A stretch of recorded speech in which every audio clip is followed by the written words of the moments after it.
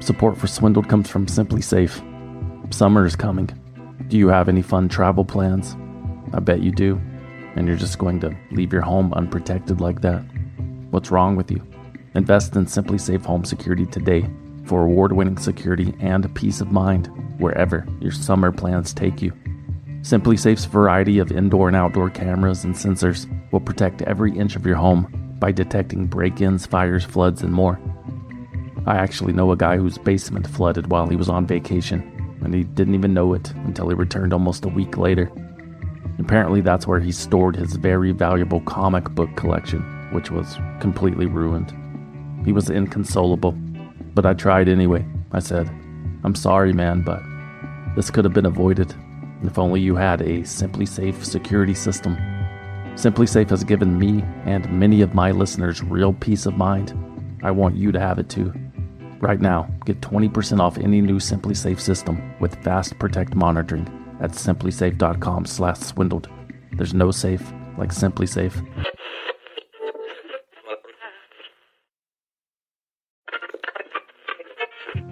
Support for Swindled comes from Claritin.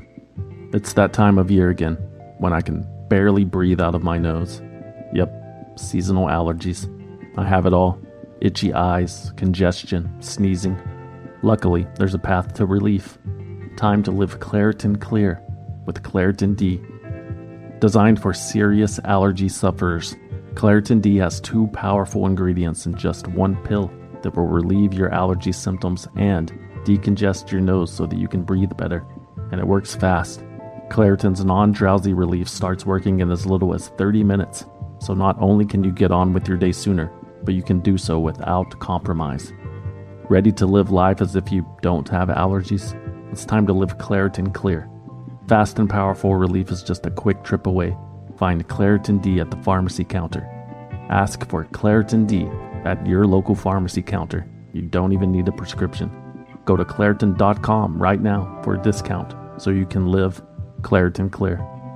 Use as directed. Real quick, wanted to remind you that this episode is the Season 3 finale. After this, we will be going dark for a while. I need to stretch my legs before production on Season 4 begins. But don't panic. We will be back sooner than later, I promise. So stay subscribed, keep telling your friends about the show, and join us on social media, where we will continue sharing some of the more hilarious correspondence we receive. Like recently when the Democratic candidate for president and multi-billionaire Mike Bloomberg wanted to buy ad time for his campaign. We quite literally told Mr. Bloomberg to get fucked. We don't want his money. This is a podcast for the people, by the people. For every advertisement we accept, we turn down 3 more. We've been approached by investors and networks and exclusive platforms, and we've said no to all of it, which, to be honest, is not always easy.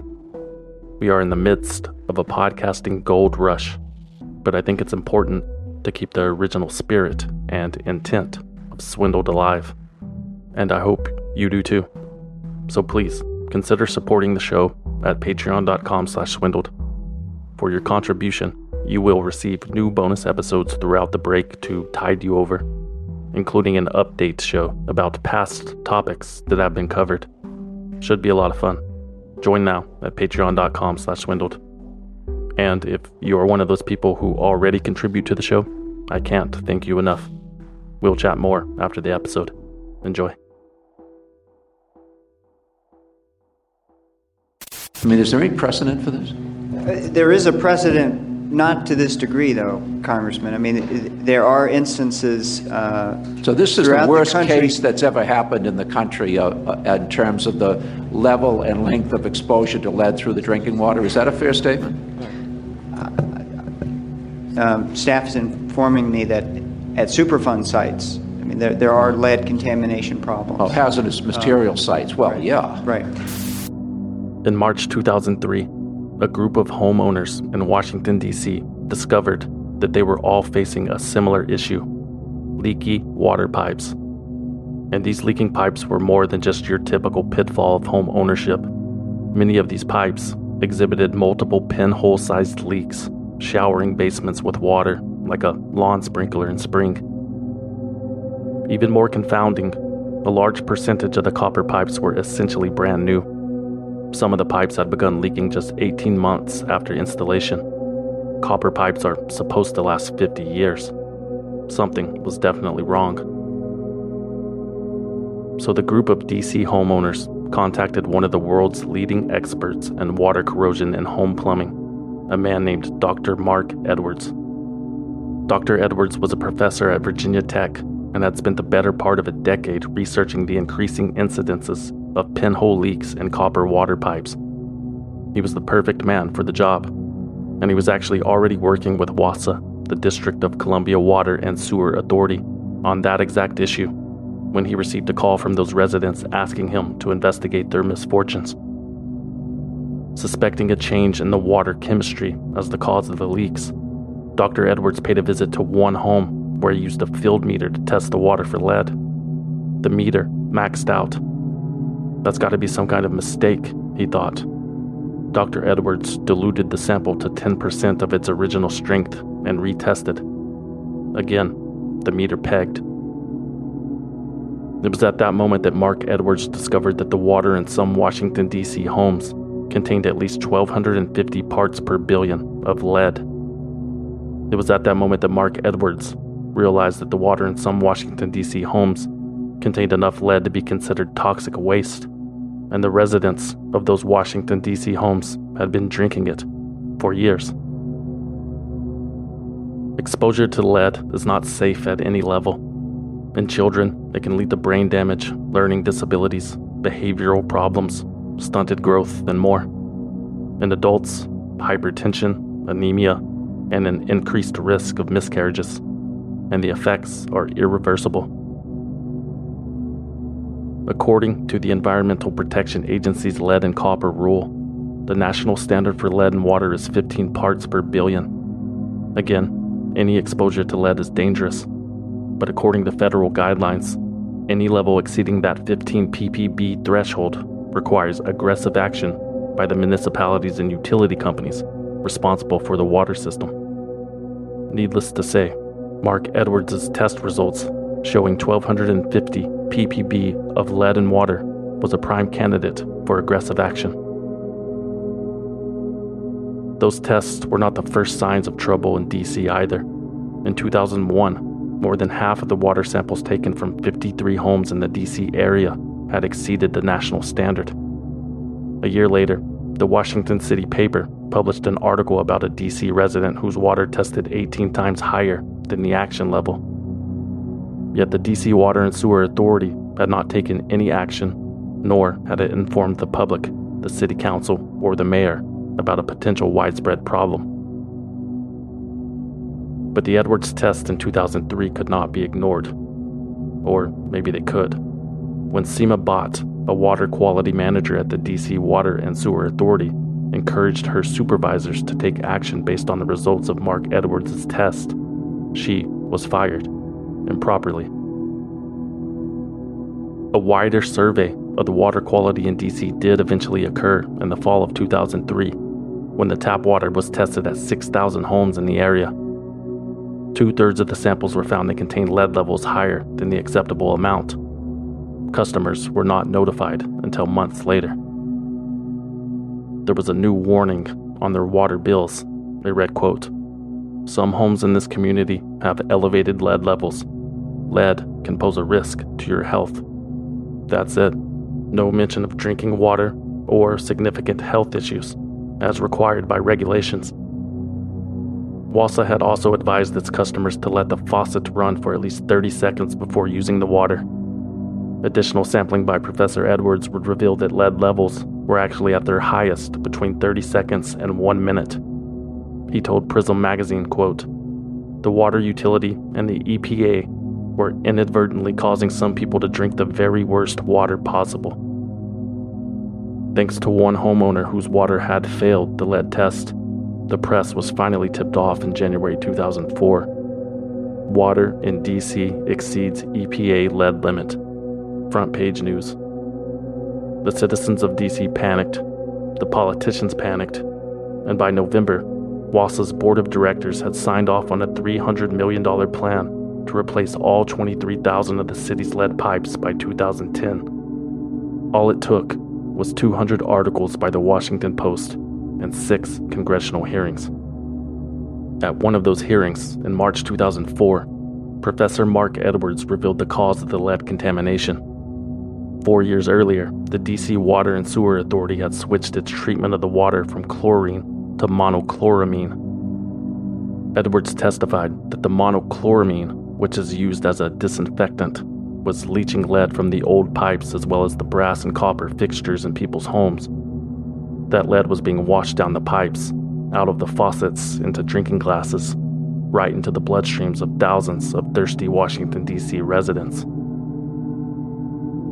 Professor Mark Edwards had confirmed the treatment switch as the cause in research that was funded out of his own pocket. In early January, WASA had threatened to cut his funding and access to samples if he continued working with the homeowners. In other words, Edwards told Prism magazine, "I was either with them or against them." Days later, the EPA would discontinue its own subcontract with Mark Edwards. Realizing the severity of the issue, Professor Edwards couldn't eat, couldn't sleep. He lost 35 pounds in 3 weeks. Mark Edwards could not understand why governmental agencies like the DC Water and Sewer Authority and the Environmental Protection Agency, whose primary objectives are to protect the health and well-being of its citizens, dragged its feet for years on a major public health crisis. And even after the crisis was exposed, other agencies continued to downplay its effects. On March 30th, 2004, the United States Center for Disease Control released a report about the contamination, concluding that the elevated lead levels in DC drinking water, quote, might have contributed to a small increase in blood levels. In other words, the CDC concluded that despite the unprecedented exposure to lead, nobody was seriously hurt. 6 years later, thanks to emails obtained by Mark Edwards through a Freedom of Information Act request, that Center for Disease Control report was proven to be falsified. The group of people tested, whom the report refers to as the worst case in the DC area, had actually not been affected at all. They had not been drinking the water, and the CDC had that knowledge when they were writing the paper. A congressional investigation has found that the nation's premier public health agency knowingly used flawed data to claim that high lead levels in DC's drinking water did not pose a health risk to the public. The day after the report was released, Mary Jean Brown, the head of lead poisoning prevention in the U.S., in response to an email from another official at the CDC asking her how the report was being received, replied, quote, "Today has been the first day in over a month that there wasn't a story on lead in water in the Washington Post, and also the first that I haven't been interviewed by at least one news outlet. I guess that means it worked." I mean, think about that. No matter where you are, it's not just lead and water. If they're not trustworthy on lead and water, which is the most black and white issue you can imagine, lead is the one chemical for which there's no dispute about the health effects at all. And if they blow it on that, if they lie and cover up lead and water problems, their most basic fundamental responsibility to the public, why should we trust them about anything?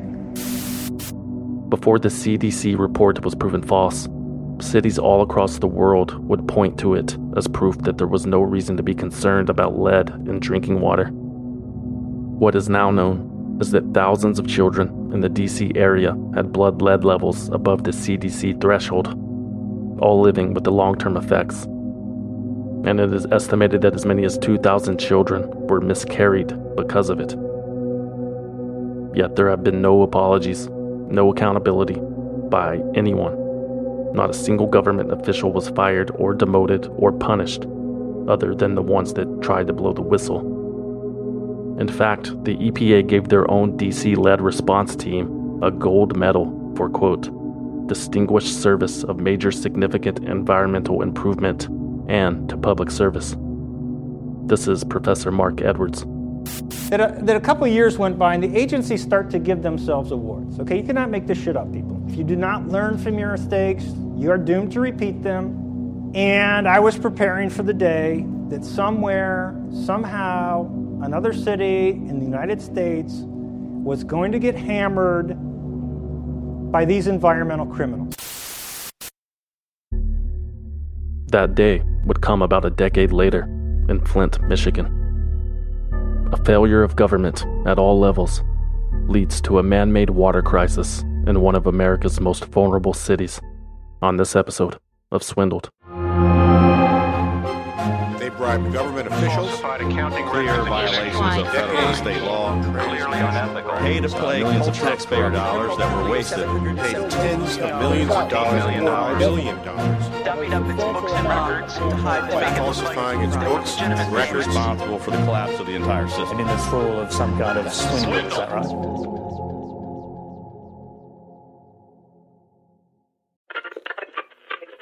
Support for Swindled comes from Simply Safe. When you travel, do concerns back home nag you? You know, did you lock up? Did you leave a window open? Did you forget a child? Things like that. I know I do. That's why I recommend investing in Simply Safe Home Security today for award-winning security and peace of mind wherever your summer plans take you. Here's a true story that happened to me last week. I was out of town in an unfamiliar city, in an unfamiliar room. It was midnight and I was about to fall asleep when I get an alert on my phone. Simply Safe glass break sensor triggered. Not good. So I log in to view my cameras and I see a massive hailstorm pounding my house in real time. Long story short, I sent a friend over to take care of it. His night was ruined. I slept like a baby.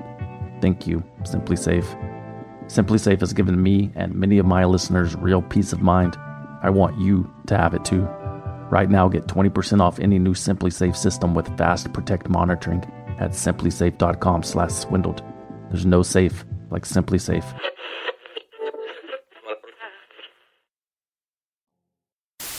This is a historic step for us. It's the day where we actually turn off the Detroit system and turn on the treated Flint River water going into our drinking water supply. April 25th, 2014 was a day for celebration in Flint, Michigan. The city was taking control of its own tap water and ending its dependence on the city of Detroit, who had been pumping water to Flint for the past 50 years. There was a small glimmer of hope that Flint was finally on the path to recovery. Truthfully, there had not been a lot to celebrate about Flint, Michigan, since General Motors downsized in the 1980s. What followed was vast disinvestment and abandonment and an increased crime rate. The once thriving vehicle city became one of the poorest places in America. 40,000 of its 100,000 residents live in poverty. The population of Flint used to be about 200,000 people, but half of them left town. Mostly the white half. And when a city's population disappears, so does its tax revenue. In 2011, an auditor projected a $25 million deficit in the city of Flint's operating budget.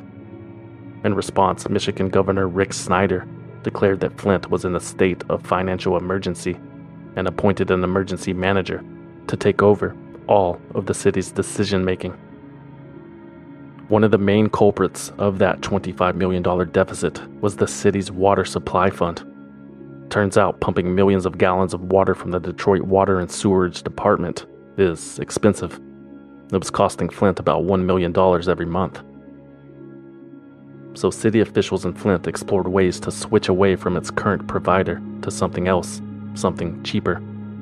Why not cut out the middleman? Detroit was getting its water from Lake Huron.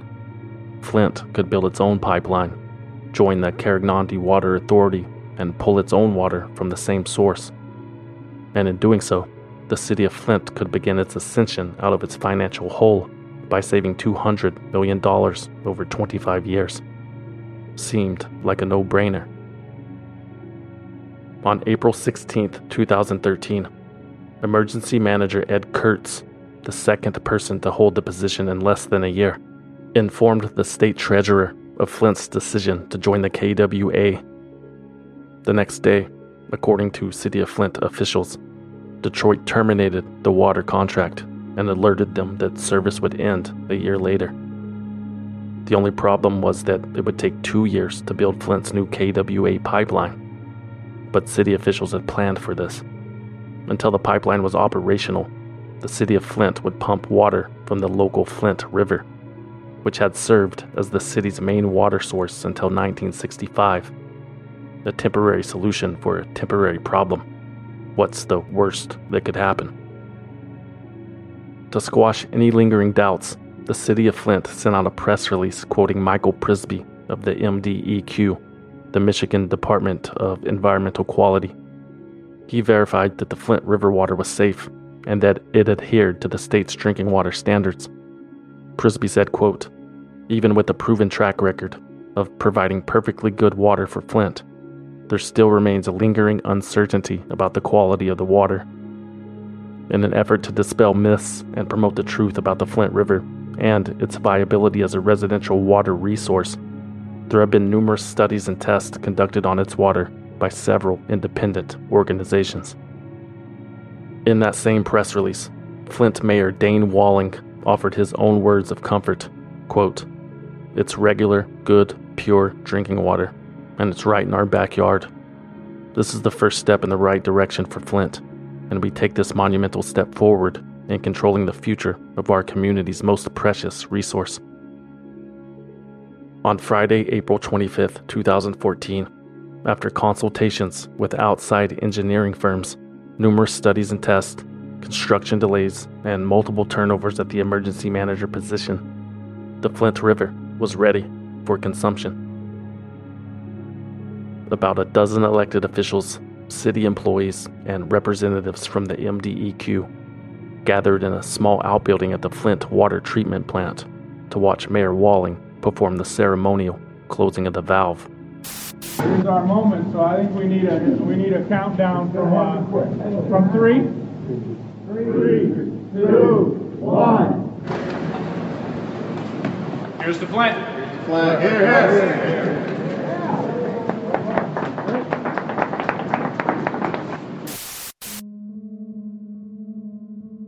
After the countdown, Mayor Walling pressed a small black button. A green light turned red. The pumps powered down and water stopped flowing in from the 36-inch pipe connected to Detroit. The switch was complete. The crowd erupted in applause. Darnell Early, the latest emergency manager, called it the best choice for the city of Flint going forward. Flint Councilman Joshua Freeman took a sip from a clear plastic cup and remarked, quote, "It tastes like water," not realizing that it would take another 2 days for the residual Detroit water to clear the system. Not that he would have been able to notice anyway. It was the city of Flint's hope that the contrast between the two waters would be negligible. But less than a week after the switch, it was obvious to everyone that something was different about the water from the Flint River. The new water smelled weird, and the color was off. It was like brownish orange, full of debris and oily like used cooking grease. You want me to pay for that? It's orange. Nasty. I wouldn't even feed this to my dog. Rust circles formed around bathtub drains. Houseplants died. Pets were sick. Adults and children in Flint discovered mysterious rashes on their bodies, in addition to other unexplained illnesses.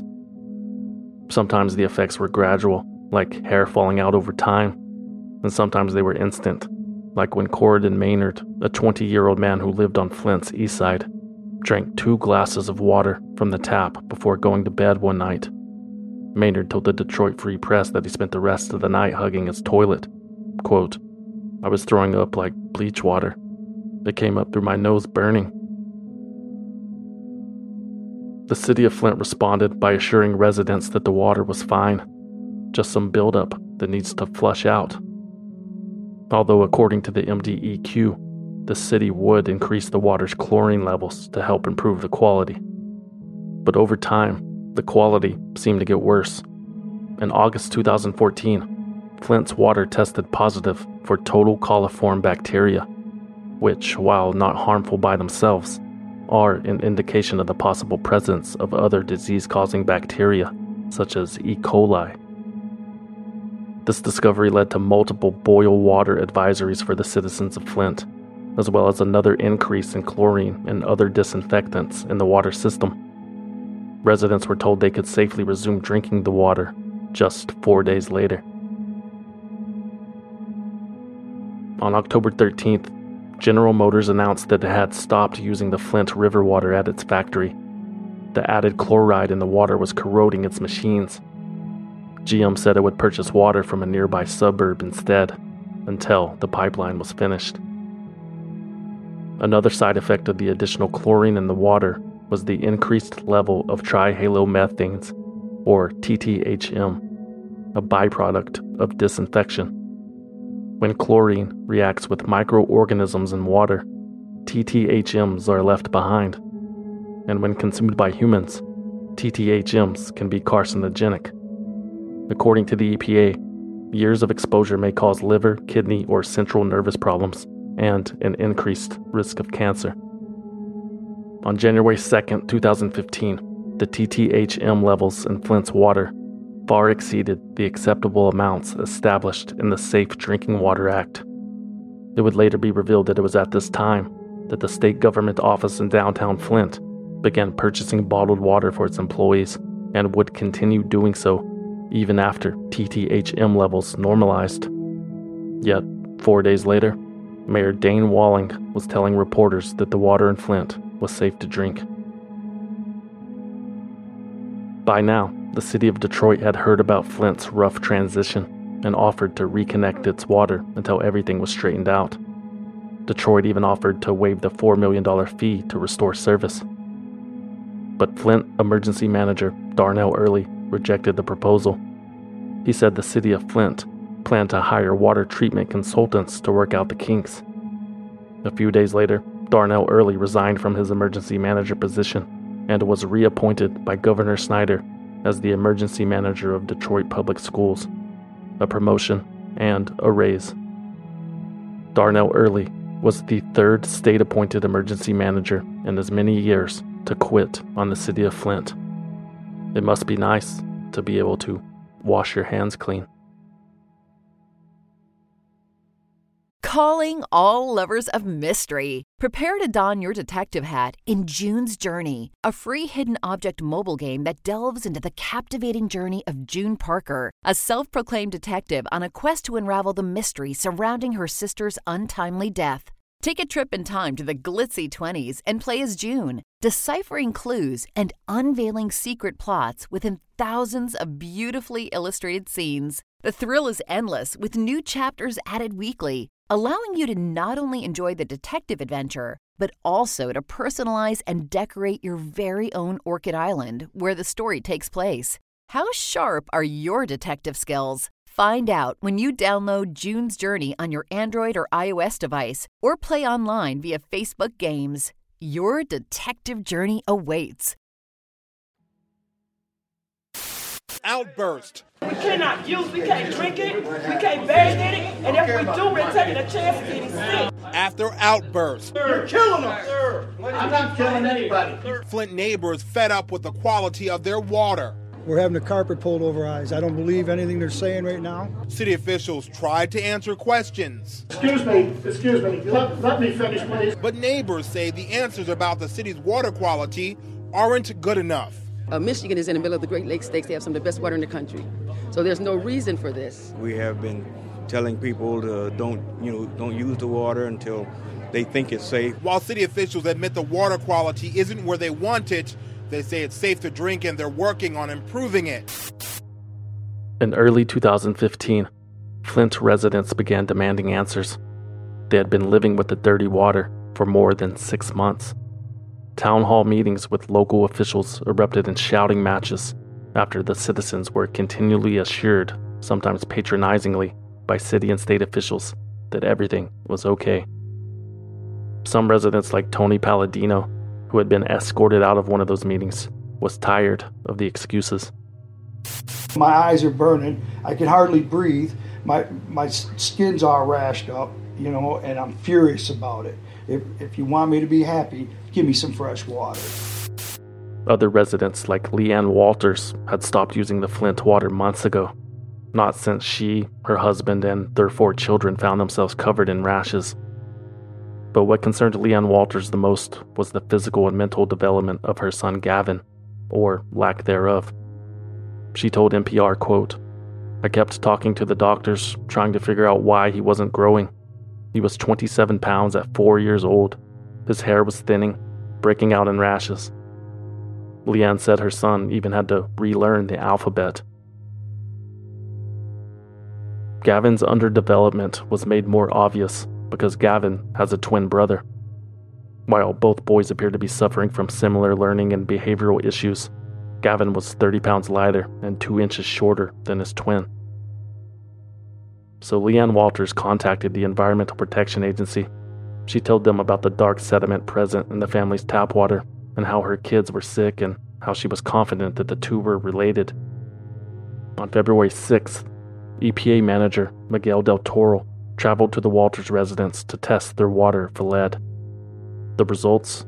104 parts per billion, 7 times greater than the EPA limit of 15 parts per billion. Leanne was told to make sure nobody in her family consumed the water. It required further testing and monitoring, and she was given the phone number of someone who could help with that. Professor Mark Edwards arrived in Flint, Michigan with déjà vu. He and his team of researchers from Virginia Tech were there to test homes for a potential widespread lead and water issue, just like he had done a decade before in Washington, D.C. Professor Edwards gave Leanne hundreds of test kits so that Flint residents could collect samples from their homes and send them back to the university lab.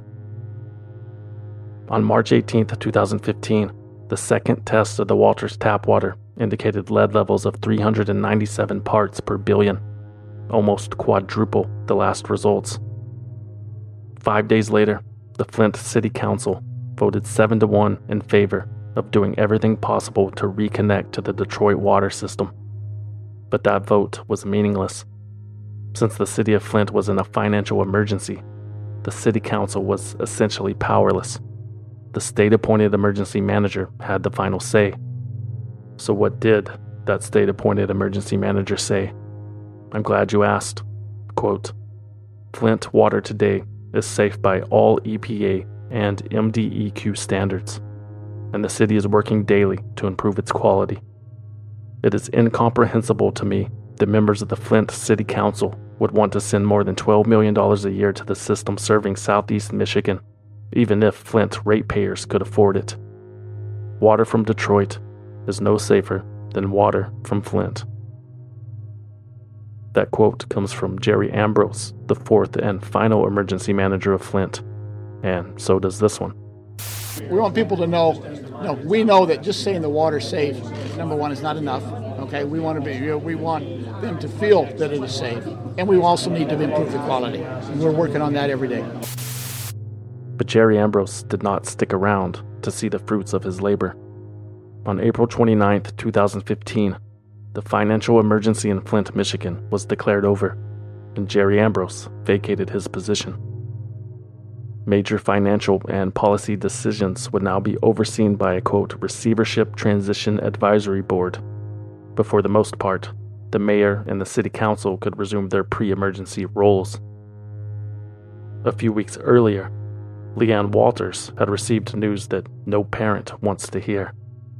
At that time, I got a frantic phone call, April 2nd, telling me my son had lead poisoning and anemia from the lead poisoning. Another test of the tap water at the Walters residence in the spring of 2015 found lead levels of an astounding 13,200 parts per billion. This is Professor Mark Edwards. We found the worst lead and water contamination that I have seen in 25 years, and believe me, I've seen a lot. Hazardous waste levels of lead coming out of her tap water. And the cause of the lead contamination in Flint was similar to what Professor Edwards had seen in other places, The whole problem arose because this corrosive water source was put into this distribution system. So the corrosion's eating up the pipes, it's eating up the iron pipes, it's causing main breaks, it's causing discolored water. In about 20% of the homes, there's just too much lead. Researchers from Virginia Tech had discovered that the water from the Flint River was more corrosive than the Detroit water from Lake Huron. And that corrosive water was leaching lead from the pipes and service lines that delivered water to thousands of homes throughout the city. And thanks to months of sleuthing through technical documents, Leanne Walters discovered that the entire crisis could have been avoided. Leanne Walters discovered that the city of Flint had not implemented a corrosion control plan. Most cities, like Detroit for example, avoid corroding pipes by treating their water with corrosion-inhibiting chemicals such as orthophosphate. These chemicals basically form a protective mineral crust on the insides of the pipes, so the water never actually makes contact with the metal. When these chemicals are not present, the corrosivity of the water and the chlorine and disinfectants begins eating away at that mineral crust and eventually at the lead beneath it. Next thing you know, that mineral crust and lead is filling up your glass. Professor Edwards told NPR that Flint was the only city in America that he was aware of that did not have a corrosion control plan. And nobody would know why that was the case until months later.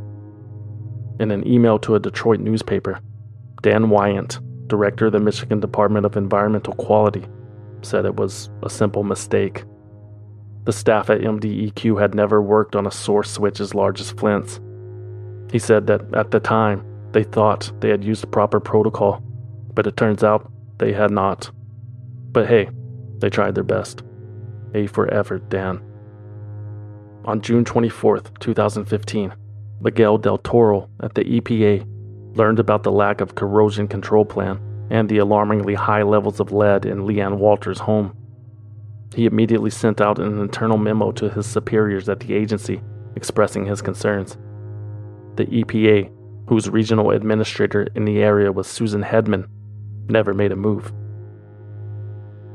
A few weeks later, that internal memo leaked into the hands of the local chapter of the ACLU, who published a video on its website detailing its contents. That very same day, when most of the city was learning about the possibility of a widespread lead contamination, the mayor of Flint, Dane Walling, was on the local TV news, taking a swig. Okay, so we are here on the set, Mayor, back on the set. Are you ready to drink it? Yeah, okay. My family and I drink the water every day, so. It's your standard tap water. You taste a little bit of the chlorine. All of our tests ever since this year have been comparable with what we used to get out of Detroit. Now, last year was different. The chlorine level was elevated. There were the TTHMs, which is actually colorless, but it's a concern. But those issues have been put behind us, and now I think it's more a matter of the perception. When Michigan Public Radio reached out to the MDEQ for comment about the leaked memo, spokesman Brad Werfel put it bluntly, quote, "Let me start here. Anyone who is concerned about lead in the drinking water can relax." Werfel added that while he hadn't actually read the memo, the MDEQ's own test proved it wrong. He said the city of Flint was within federally mandated levels and that the Leanne Walters case was simply an anomaly. What we now know is that the city of Flint was within federally mandated levels because the state had omitted 2 samples from its report. 2 of the highest samples, which was enough to drop the average below the action level. Meanwhile, the EPA was conducting damage control of its own. The agency's regional administrator, Susan Hedman, called Mayor Walling to personally apologize. She said the memo had not been reviewed and should have never been released, and she referred to Miguel Del Toro, the author of the memo, as a rogue employee who did not speak for the entire agency. There would be no action taken by the EPA in regards to the lead in Leanne Walters' home, nor anyone else's. Not until there was proof that lead was a widespread issue. Enter Professor Mark Edwards and his batch of freshly tested water samples. By September 2015, Flint residents had returned 90% of the 300 testing kits he had passed out, And according to those testing kits, 40% of Flint homes had elevated lead levels. Professor Edwards also set up visual tests to demonstrate just how much more corrosive Flint's water was than Detroit's. His final recommendation was for the state to declare the water unsafe for drinking or cooking. The results of the test were sent to the MDEQ, who dismissed them almost immediately. In an email to an MLive journalist, MDEQ spokesman Brad Werfel wrote, "It's scientifically probable a research team that specializes in looking for lead in water could have found it in Flint when the city was on its old water supply. We won't know that because they've only just arrived in town and quickly proven the theory they set out to prove.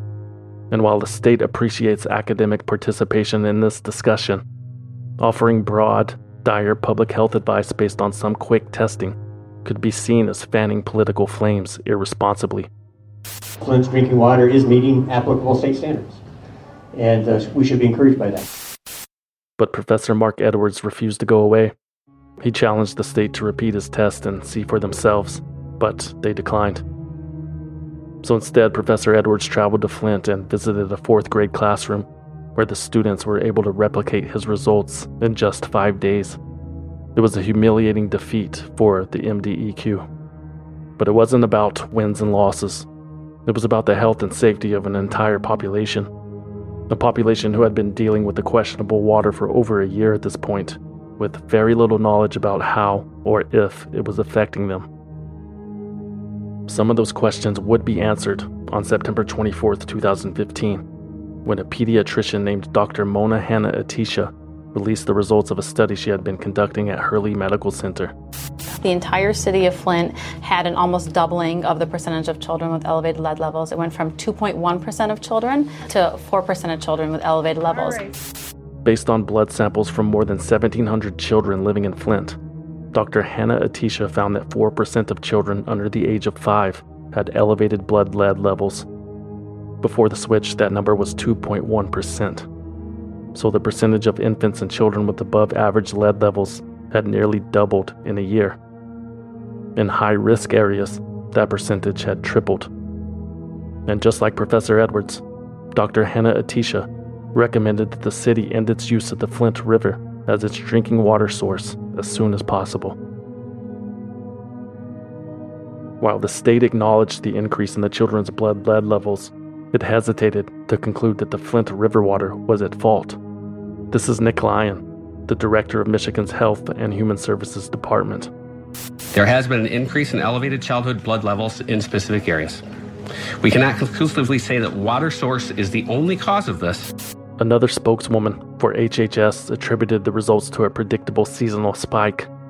Just a heavier than usual lead season. Nothing to worry about. The city of Flint, however, took action and issued lead advisory warnings to residents, but didn't want to accept too much of the blame. Quote, "While the city is in full compliance with the Federal Safe Drinking Water Act, this information is being shared as part of a public awareness campaign to ensure that everyone takes note that no level of lead is considered safe." Flint residents being told not to drink tap water. A new study is showing an increased level of lead in young children. This is the latest in a series of problems since Flint pulled out of the Detroit water system more than a year ago now. I feel like I'm living in a third world country. What can you're in the United States of America and the water's no good. I don't know what to say, man. In early October, Michigan Governor Rick Snyder finally broke his silence. He admitted that, quote, things were not fully understood before making the switch to the Flint River, and that everything had been planned rather poorly. But he wasn't there to point fingers. Governor Rick Snyder was there to take action. Again, this isn't about blaming anyone. Right now, I want to stay focused in on the solutions and taking action to solve the problems. Governor Snyder's action plan included distributing thousands of free water filters and water testing to Flint residents, and he agreed to sign off on switching back to the Detroit water system because the Detroit water, as he mentioned in the press briefing, quote, will be easier to manage. It comes from a more stable source than the river. It is fully optimized for corrosion control, and it is clear that residents of Flint have more confidence in this water source. Here is Mayor Dane Walling delivering the good news. Today we're reversing the the decisions of 4 emergency managers. We stood up to Lansing, and we fought back to get us on Detroit water. We're announcing today that our hard work has paid off. We're connecting back to Detroit water. But not everything could be reversed. There was no magic button to press that could reroute the distrust that Flint residents now felt for their state and local governments. There was no way to undo the suffering experienced by thousands of people who had been drinking, bathing, and cooking with the contaminated water. No matter what happened next, there was no switching back for Leanne Walters or her son Gavin, who would be dealing with the effects of lead poisoning for the rest of his life.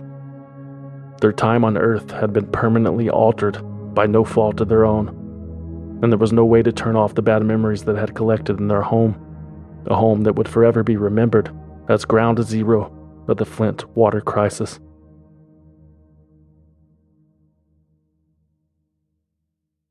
Generally, I have not been doing stunts here, but,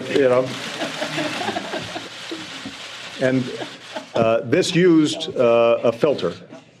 The water around this table, was Flint water that was filtered. And it just confirms what we know scientifically, which is that if you're using a filter, if you're installing it, then Flint water at this point is drinkable.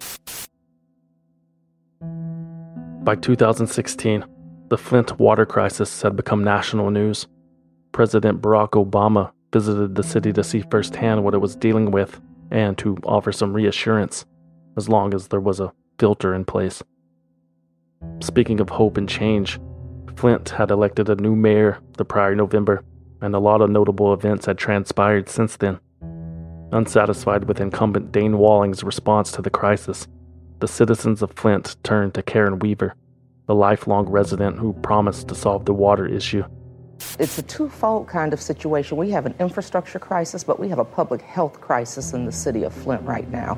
And even though we have gone back to Lake Huron water through Detroit, we're still in trouble because we still can't drink our water. When did you first notice, you're a resident, when did you first notice something was wrong with the water? Shortly after the switch. And that's when a lot of people noticed, shortly after the switch to the Flint River water. Did you stop drinking it? I didn't start drinking it.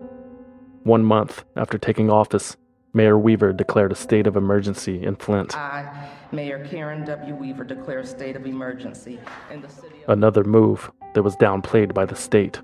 This is HHS Director Nick Lyon. This is certainly a situation that deserves attention. I do not think that it rises to the level of a statewide emergency. Why not? There's just... we are here with the resources necessary to address the situation without that declaration, so I don't think it's necessary from that perspective. The same month that the emergency declaration was made, the State Department that Nick Lyon oversaw produced an online poster informing residents that it was safe to bathe in the contaminated water. The poster featured 2 smiling babies, one white, one black, with text bubbles that read, quote, "Hey Flint, it is safe to wash. Lead and bath water will not soak into your skin fast or at high levels. Unfiltered warm tap water is okay for showers and baths, for you and your kids. Just don't let the kids drink the bath water when they play in the tub. Yuck." Even though the information on the poster was true, human skin does not absorb lead and water. It was just another example of how tone-deaf and bumbling the state of Michigan's response to the crisis had been. But changes were coming. On December 28, 2015, the Flint Water Advisory Task Force, created by Governor Rick Snyder, released its preliminary report on the crisis and placed the blame directly at the state of Michigan's feet. In a letter to the governor, the independent investigators concluded, quote, "We believe the primary responsibility for what happened in Flint rests with the Michigan Department of Environmental Quality. Although many individuals and entities at state and local levels contributed to creating and prolonging the problem, MDEQ is the government agency that has responsibility to ensure safe drinking water in Michigan. It failed in that responsibility and must be held accountable." The report also accused MDEQ of responding to residents, doctors, and engineers with, quote, "aggressive dismissal, belittlement, and attempts to discredit." MDEQ Director Dan Wyant and his weaselly little spokesperson, Brad Werfel, resigned from their positions the day after the report was released. A week later, Governor Rick Snyder declared his own state of emergency and requested $55 million in assistance from the federal government so that Flint could install lead-free pipes throughout the city. The move was quite a departure from the state's recent responses. It was almost like Governor Snyder knew something that the citizens of Flint did not. 1 week after his emergency declaration, Snyder again found himself behind the podium. This is to continue the fact that we want to make sure we're making good communications with respect to Flint. The information was just recently presented to me, and I thought it was important to share. Over the course of 2014 and 2015, we saw a spike in Legionnaire's disease within Genesee County. If you go back to the prior years, I believe the numbers for the preceding years before 2014, we had 6 cases, 11 cases, 13 cases, and 8 cases. In 2014, we had 45 cases. And then in 2015, there were 42 cases. Legionnaire's disease, a pneumonia-type illness, is caused by breeding in Legionella bacteria found in untreated fresh water. Although the elderly and those with compromised immune systems are most affected, Legionella is so dangerous that it has been experimented with in biological weapons, which is an apt comparison to what happened in Flint. Since the switch to the Flint River in 2014, cases of Legionnaire's disease in the area had more than quadrupled the rates of prior years, an outbreak that would ultimately account for more than 80 diagnoses and 12 deaths. Although PBS Frontline would later discover that the true number could be much higher due to patients being misdiagnosed for pneumonia, which dozens more had succumbed to during the same time period. 1 week after Snyder's Legionnaire's announcement, in response to the governor's urging, President Obama declared a federal emergency. I am very proud of what I've done as president. But the only job that's more important to me is the job of father. And I know that if I was a parent up there, I would be beside myself that my kid's health could be at risk. And that's why over the weekend I declared a federal emergency in Flint to send more resources on top of the assistance that we've already put on the ground. Flint, Michigan would receive an initial round of $5 million in federal aid to help cover the cost of providing water, water filters, and other items. FEMA workers would hit the ground and the EPA would finally take action. At the same time, the Michigan Attorney General was also taking action. It was announced that a state investigation would begin to determine what, if any, laws were violated in the process that resulted in the contamination crisis. This is Governor Snyder. To you, the people of Flint, I say tonight, as I have before, I am sorry and I will fix it. For those whose mistakes contributed to this disaster, we are fully cooperating with investigations and will hold those individuals accountable. And let me be perfectly clear to all of state government. In situations like this, they must come to my desk immediately, no delays, no excuses, period. Susan Hedman, the regional head of the EPA who oversees the MDEQ, resigned the next day. This is Special Counsel Todd Flood, the prosecutor in charge of the investigation. This is an investigation, I can assure you, we're going to open up every door. We're going to ask the tough questions, those proverbial questions of what did you know and when did you know it? What did you know and when did you know it? That was a question that Governor Snyder would be asked repeatedly in the upcoming months, because Governor Snyder made the Legionnaire's announcement in January 2016. Emails obtained soon after would prove that he was made aware of the issue at least 1 month prior. And there was reason to believe that Governor Snyder, or at least members of his staff, were informed of the outbreak almost a year earlier. An email dated March 10th from the Flint Genesee County Health Department said, quote, the increase of the illnesses closely corresponds with the time frame of the switch to the Flint River water. This situation has been explicitly explained to MDEQ and many of the city's officials. Another email 3 days later, I want to make sure in writing that there are no misunderstandings regarding this significant and urgent public health issue. In February 2016, the House Committee on Oversight and Government Reform began their own investigation. After declining twice to testify in front of Congress, Governor Snyder finally made an appearance in March. Once representatives began their questioning, it became clear why Snyder had dragged his heels. This is Representative Cartwright from Pennsylvania's 8th District. Plausible deniability only works when it's plausible, and I'm not buying that you didn't know about any of this until October 2015. You were not in a medically induced coma for a year. And I've had about enough of your false contrition and your phony apologies. Susan Hedman from the EPA bears not 1/10 of the responsibility of the state of Michigan and your administration, and she resigned, and there you are, dripping with guilt, but drawing your paycheck, hiring lawyers at the expense of the people, and doing your dead-level best to spread accountability to others and not being accountable. It's not appropriate. Pretty soon, we will have men who strike their wives saying, I'm sorry, dear, but there were failures at all levels. People who put dollars over the fundamental safety of the people do not belong in government. And you need to resign too, Governor Snyder. Representative Brendan Boyle echoed his colleague's sentiment that the governor of Michigan should resign. Governor, don't you have a moral responsibility to resign? My commitment is to fix the problem. This is a case where we should have demanded more answers. I said that in my opening statement.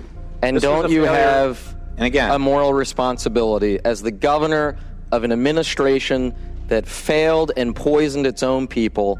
Don't you have the moral responsibility to resign?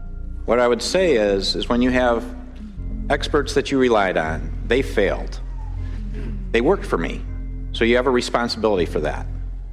I kick myself every day wishing I would have demanded more answers and asked more questions. But to put it in context, when something bad happens, and this is a terrible tragedy, this has been the humbling experience of my life, I believe for the citizens of Flint, it's been far worse than just a humbling experience. To walk away from it, I'm making a commitment to solve this problem because Flint people deserve better. The people of Flint did deserve better. And Governor Snyder did admit that the Flint water crisis was a failure of government at all levels, but he had no intentions of resigning from office. In fact, Governor Snyder would go on to complete his second term in full. Professor Mark Edwards also testified at one of the congressional hearings. His fury was directed at someone who had already resigned, Susan Hedman at the EPA. After hearing the testimony of Susan Hedman this morning, I can't help but comment on the qualities that seem to be valued in administrators at the EPA. Willful blindness, in this case to the pain and suffering of Flint residents. Unremorseful for their role in causing this man-made disaster. And completely unrepentant and unable to learn from their mistakes. Ms. Hedman said EPA had nothing to do with creating Flint. EPA had everything to do with creating Flint. Because the EPA has effectively condoned cheating on the lead and copper rule monitoring since 2006. This is because EPA and other agencies caused a similar lead and water crisis in Washington, D.C. from 2001 to 2004 that actually was 20 to 30 times worse in terms of the health harm to children in Washington, D.C. And they completely covered that up for 6 years and wrote falsified scientific reports. And it created a climate in which anything goes across the United States, anything at all, to cover up health harm from lead in drinking water. Yet EPA has allowed entire cities to be unnecessarily exposed to elevated lead in their drinking water.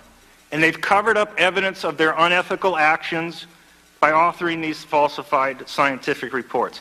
And they've never apologized for what they did in Washington, D.C. And incredibly, to this day, they have not apologized for what they did in Flint, Michigan. No apology from EPA. Completely unrepentant and unable to learn from their mistakes. By April 2016, additives had been introduced to the Flint River water that would, quote, rescale the corroded pipes. However, that treated water was not making its way into the pipes because the Flint residents were not using it. Flint residents did not want to pay for water they did not feel was safe, despite the assurances from the government agencies that had been lying to them for 2 years. This is Leanne Walters. Nobody trusts the city or the state anymore. So the tests that are available, people don't trust. After everything that's happened, and they continue to happen with the way things are being done with MDEQ, people don't trust the results. They don't trust the city, they don't trust the state, and they don't trust the EPA. According to Detroit Free Press, when Governor Snyder publicly encouraged Flint residents to start using the tap water with a filter so that the pipes could be repaired, he was told by a state official that Flint residents wanted him to start drinking the tap water first. Message out. Yeah, well, again, that's part of the message, and that's why I want to thank them for letting me grab some water from their place, because literally I'm going to start drinking this at home at work. Oh, great. So I'm going to be drinking Flint filtered water at home and work for the next 30 days or so. Right. People brought that up, and what better way to help show support. But Snyder's 30-day pledge of drinking filtered tap water did not impress the residents of Flint, including Mayor Weaver. First of all, what I want to say about that is I hope it's filtered water. The other thing I need to say about that is lucky for him that he can drink filtered water, because we've been dealing with this for 2 years and we were drinking it when it wasn't filtered. So what I'm here to say is if the governor really wanted to know what it's like to deal with the situation we're in, then instead of saying he's going to drink filtered water for 30 days, he needs to come and stay here for 30 days and live with us and see what it's like to have to use bottled or filtered water when you want to cook and when you want to drink and when you want to brush your teeth. That's what he needs to see. We still can't bathe with this water. There are a lot of things we can't do. We can't shower with this water. So drinking filtered water does not impress us at all. The residents of Flint were still angry, still mistrustful, still bitter about the total lack of accountability. Would the state of Michigan's response have been similar if it had happened in a majority white city like Ann Arbor, rather than Flint, where more than half of the population is black and poor?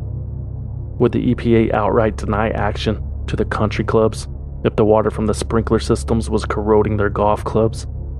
Or was this just another well-documented and well-executed act of systemic racism? The residents of Flint think so. And when you've experienced it 1,000 times before, you start to recognize it. There was new hope, however, that some justice would be served. Today, we are announcing we filed criminal charges in the Flint water crisis against 3 individuals. They failed Michigan families. Indeed, they failed us all, and I don't care where you live. These charges are only the beginning. And there'll be more to come. That I can guarantee you. On April 20th, 2016, Attorney General Bill Schuette announced charges against Stephen Bush and Michael Prisby, 2 state officials at the MDEQ, as well as Michael Glasgow, Flint's water quality supervisor. All 3 were faced with felony charges including misconduct, neglect of duty, and conspiracy to tamper with evidence. It was alleged that Bush and Prisby instructed Glasgow to discard the 2 lead samples so the city would remain within the acceptable tolerance. That July, 6 more state officials were charged with similar crimes. Leanne Schechter-Smith, Adam Rosenthal, and Adam Cook from MDEQ, and Nancy Peeler, Corrine Miller, and Robert Scott from the Health and Human Services Department. Attorney General Schuette said the crimes of the 6 individuals varied, but there was a common theme. Quote, each of these individuals attempted to bury or cover up, to downplay or to hide information that contradicted their own narrative, their story. And their story was there's nothing wrong with Flint water, and it was perfectly safe to use. In essence, these individuals concealed the truth.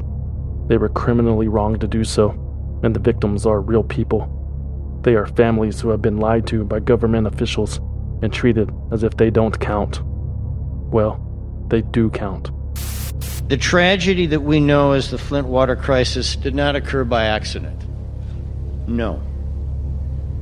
Flint was a casualty of arrogance, disdain, and a failure of management. An absence of accountability, shirking responsibility. All too prevalent and very evident during the course of this investigation has been a fixation on finances and balance sheets. This fixation has cost lives. This fixation came at the expense of protecting the health and safety of Flint. It's all about numbers over people, money over health. The investigation continued to make its way to the top. 4 more officials were charged with felonies in December, including Jerry Ambrose and Darnell Early, the 2 former state-appointed emergency managers who orchestrated the switch.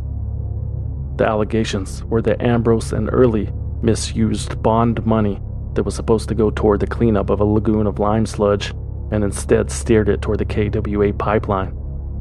The city of Flint would have been unable to obtain the pipeline funding on its own, so the emergency managers took advantage of a loophole that allowed even cities without a credit rating to borrow millions of dollars in cases of fires, floods, or other calamities.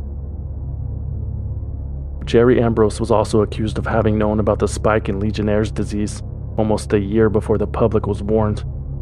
He apparently told the Genesee County Health Department that he didn't want to tell anybody because it would, quote, inflame the situation. 2 weeks later, Ambrose was declaring the Flint water safe to drink and overriding the city council's decision to switch back to Detroit water. Darnell Early and Jerry Ambrose were the highest-ranking officials charged in the investigation so far.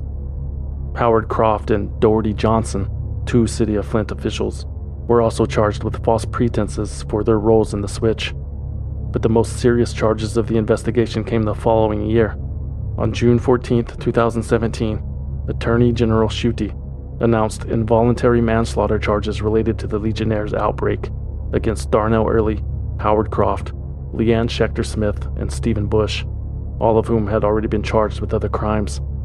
Also charged were Eden Wells, the state health department's chief medical executive, and Nick Lyon, the health department's director.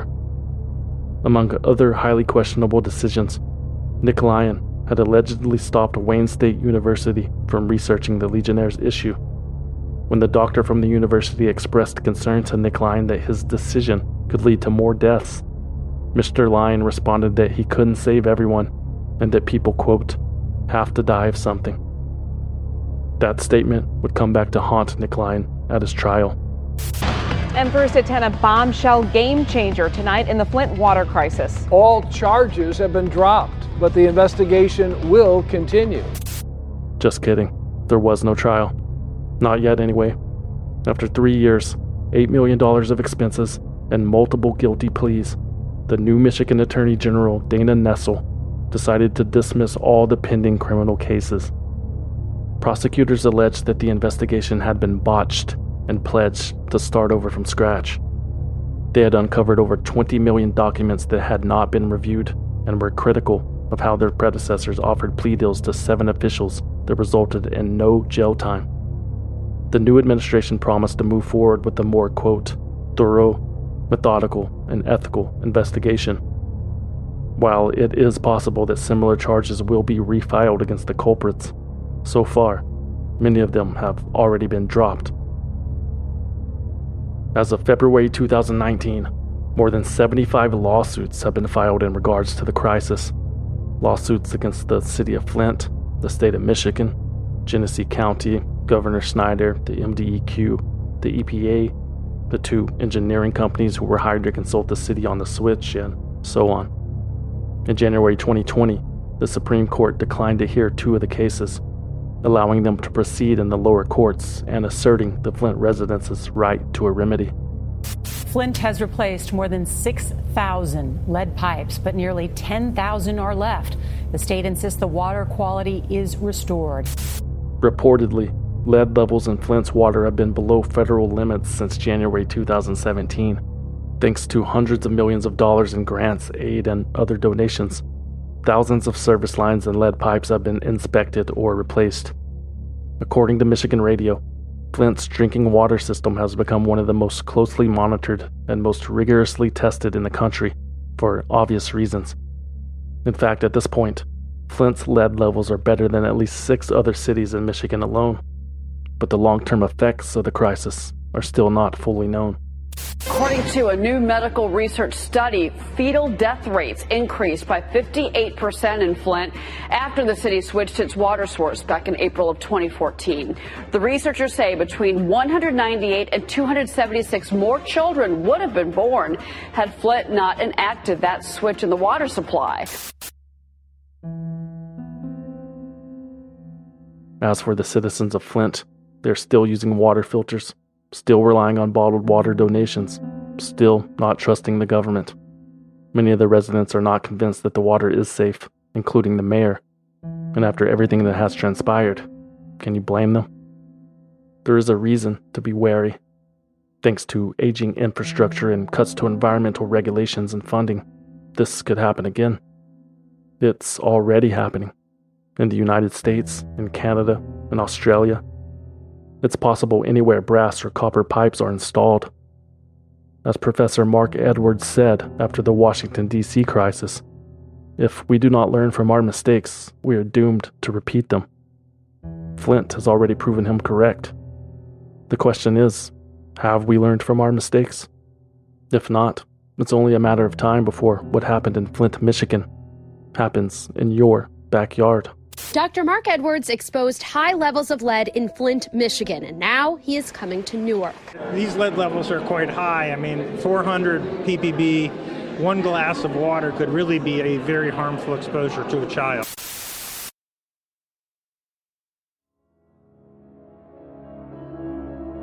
Swindled is written, researched, produced, and hosted by me, a concerned citizen, with original music by Trevor Howard. For more information about Swindled, you can visit swindledpodcast.com and follow us on Instagram, Facebook, and Twitter @SwindledPodcast. Or you can send us a postcard at P.O. Box 6044, Austin, Texas 78762. No packages, please. We do not trust you. Like I said up top, Season 3 is officially over. We laughed, we cried, we had a good time, I think. Or at least I did. I want to thank everybody who has supported the show in one way or another over the past 2 years. It's really hard to believe how much this thing has grown. Whether you are a valued listener or extra valued listener on Patreon, or if you bought something from the merch store, or if you just sent a nice email or left a review, your generosity does not go unnoticed. We definitely appreciate it. And if you want to show us how much you miss us while we are away, become a valued listener at patreon.com/swindled. For as little as $5 a month, you will receive early access to new episodes and exclusive access to bonus episodes, which you can't find anywhere else. And the best part, everything is commercial free, and you get your own personal feed. You want me to pay for that? I wouldn't even feed this to my dog. No, not feed like that, a podcast feed that you can add to your favorite podcast app, and you'll get all the bonus content that will continue throughout the break, by the way, delivered directly to your device. Patreon.com/swindled. You can also support the show by buying something from swindledpodcast.com/shop. There are stickers and patches, hats, hoodies, posters, t-shirts, and more. And you can use promo code CAPITALISM to receive 10% off. What a bargain. Go to swindledpodcast.com/shop. Or if you don't want anything in return for your support, you can always simply donate using the form on the homepage. Anything helps. That's it for Season 3. I'm already excited about what's next. Until then, thanks for listening.